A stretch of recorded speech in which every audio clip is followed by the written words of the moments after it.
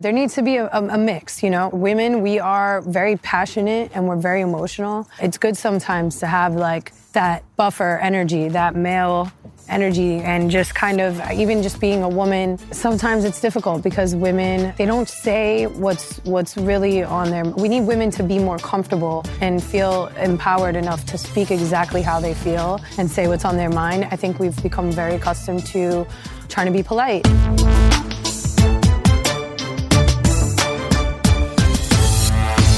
So welcome to today's show. I've got Julz here, and we're going to talk about something interesting because a lot of females have been asking me, bring female entrepreneurs on, and you're a female entrepreneur that's gone from the 9-to-5 grind to like building your own life, your own empire, starting with social media, but branching into all kinds of stuff. So I got to ask you, let me ask you this. You're from Miami, you said. Yes. Just moved out to LA 9 months ago. Before we even get into business, what's better, Miami or Los Angeles so far?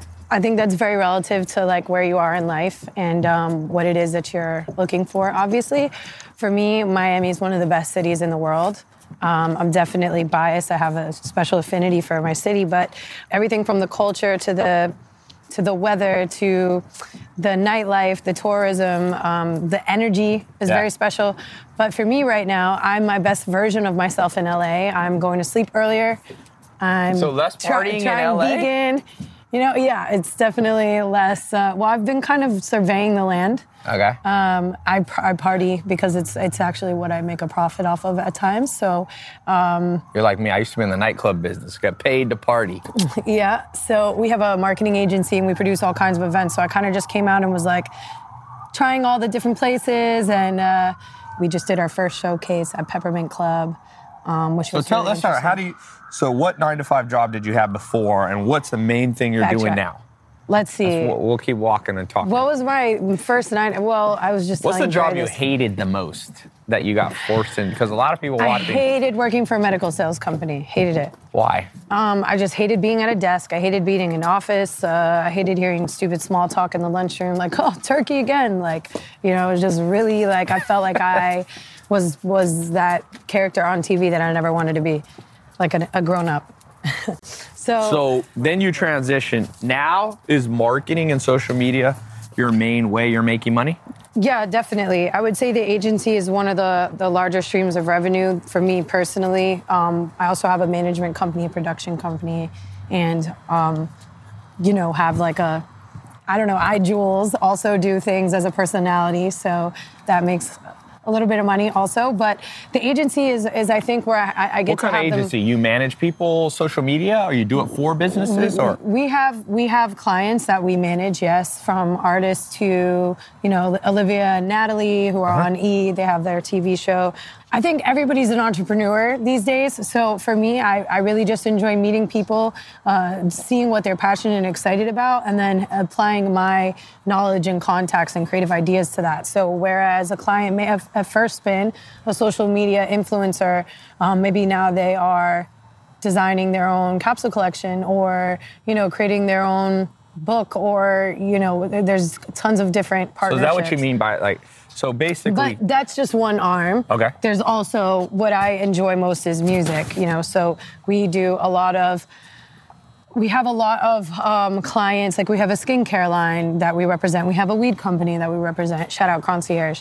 We have What's it called? Concierge. Concierge. They're amazing. The weed. I love them. I like that name. Yeah. So it's the Chronic Concierge. Exactly. Adrian, are you a customer? Oh, you know...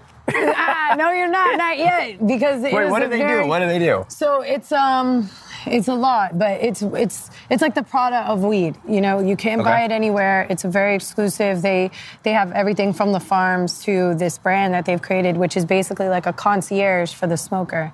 Okay. And they have a new product, which is very unique. It's called the Ripper. Okay. And instead of just burning the same oil over and over again, like most vapes, there's a 360 technology that's specific to this design and model, that you're not just burning the same THC over and over, so it doesn't have that weird taste that sometimes you'll get when you're smoking vapes. If you smoke vapes, I am an advocate, and it's definitely going to be one of the largest industries we've seen to date. So I'm happy to be taking my hand in it, but we still will do everything like redesign their merch, consult on the packaging.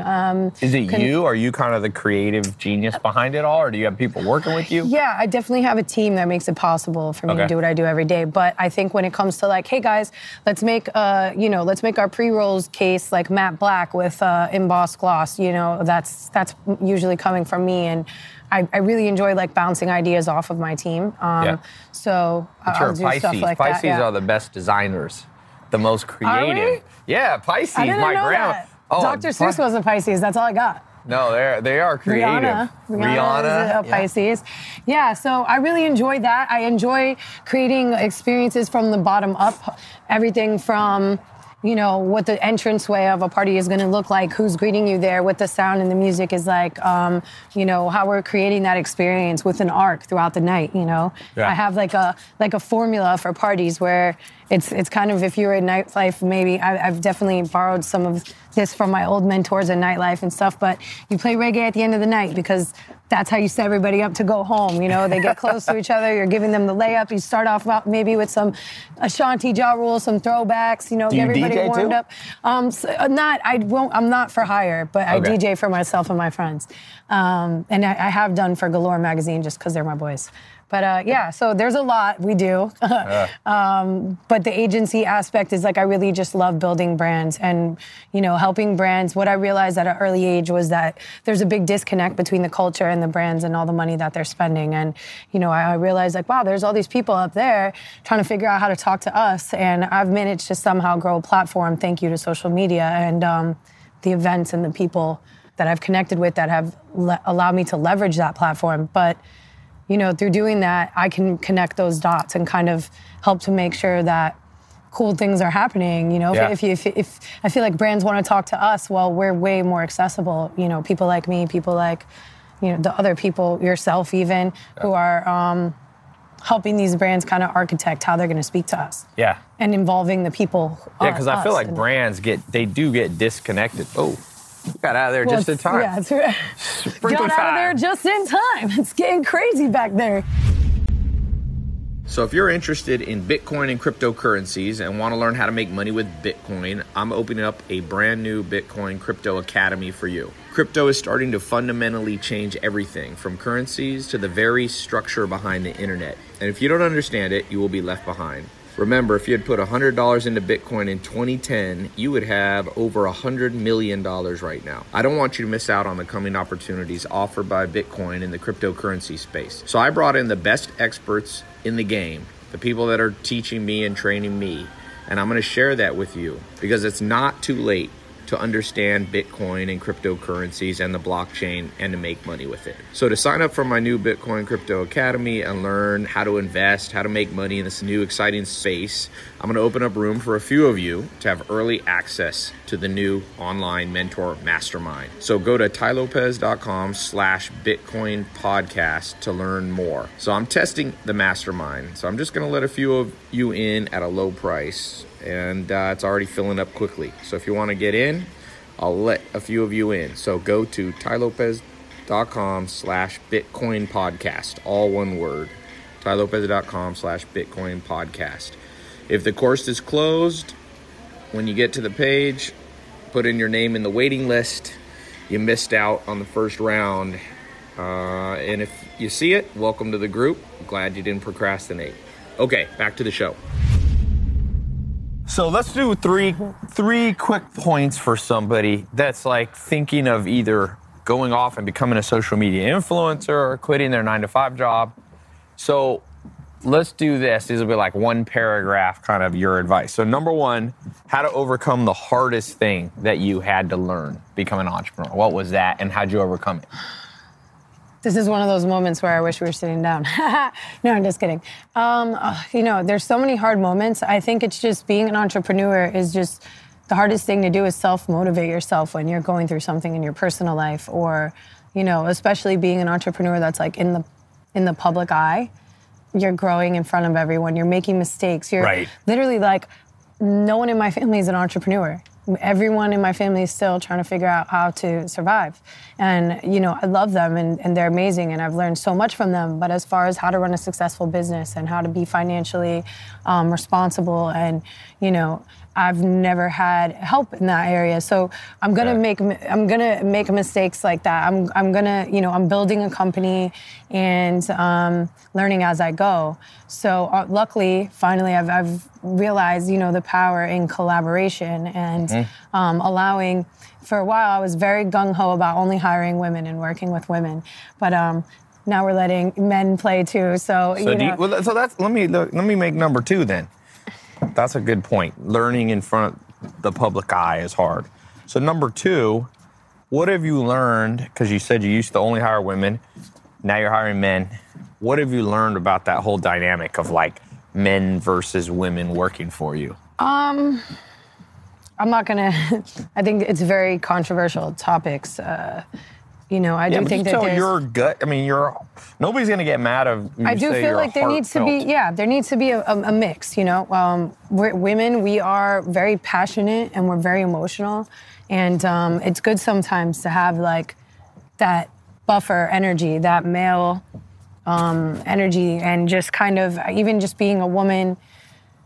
Sometimes it's difficult because women, they don't say what's really on their. We need women to be more comfortable and feel empowered enough to speak exactly how they feel and say what's on their mind. I think we've become very accustomed to trying to be polite.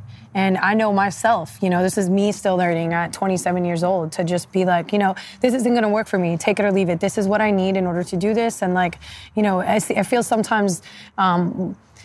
We have come up in a patriarchal society where it's like prior to a couple years ago there wasn't as many opportunities for women, and so it was more of a competitive kind of thing. Now social media has kind of equaled the playing field. You got just as many females in social media. Yeah, 100%. And not just that, and just obviously like back in the day, women had to.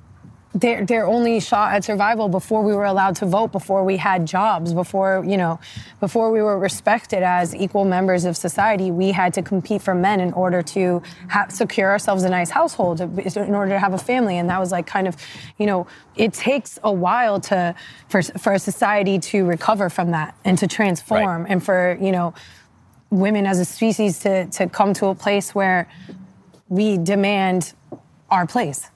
And I think that the time is now. The time is now. The time has come. And finally, I think we're seeing these moments where it's like actresses in Hollywood are showing us these incredibly disappointing statistics of what. Who was it? Man. I mean, the pay differences that are happening. I mean, literally, there was like Mark Wahlberg. Yes, Mark Wahlberg. You're talking about in that reshoot of the movie where he got paid $1 million and she didn't get paid. I mean, and here's the thing, and she didn't have it in her contract. Well, guess what? I'm sure when Mark was coming up, someone in his circle suggested a great lawyer to him and allowed and helped him set up those key people in his circle, those, that guidance for him. And as women, we don't always get that. Yeah. And so we need to start sharing our resources with one another as women. We need to start, not kind of trying to keep everything to ourselves, because only when we share can we get to a point where we can make this fight. Because if you go by yourself as a woman, you get to the top, and then you realize, wow, everybody in this room is making way more than me, and I'm doing just as much, if not more. Right. But where are my sisters that are going to fight with me? Because I left them all down there. Yeah. So the guys aren't going to fight. They're paid. They're good. I mean, and that's also, hopefully, we get to a point where, and I was very, very impressed with like the amount of men and young men even that were at the march this past weekend. That's very important, and it's really important to see the next generation of kids see this like. Kind of, I don't want to necessarily call it the feminist movement, because everybody has their own, connotations of what that is. But, for them to be growing up in this time and so they can look at us as their equal and just have that with them. And, that's how it's going to continue to evolve. Anyways, I talk a lot. That's okay. Sorry. So this third point, I want to ask you. I saw somebody do this on an interview, and I've never done it. So you're going to be the first person. If you had to summarize your advice to people, one word, this is hard. I've tried this before. What would your one word be for an entrepreneur, female, anybody listening? And so, like, for example, I saw an interview, it was like, loyalty or knowledge? Like, what is a word that's like, I'll give you a second to think on it because it's not. Yeah. Like if you had one a word. shirt, what would it say that like conveyed your message? Faith. You have to have faith in yourself, above all. Faith in God, faith in yourself, faith in your journey. Because if you don't have faith, there's no way you can be an entrepreneur. Yeah. I mean, the number one thing that you do when you set out on creating something is believing in something that doesn't exist. Yeah. Essentially, right? It exists in your mind. So I think the minute that you start doubting yourself and you lose that faith, that's when the company goes under or you fail or, you know. Faith is believing in your company before anyone sees it, because some people want to be like, it's believing in your team. You're crazy, yeah. It's believing, you know, it's faith that your clients have in you. It's just, I mean, it's so important all around. Yep. That was good. Hey. Thank you for being on the show. Thank you.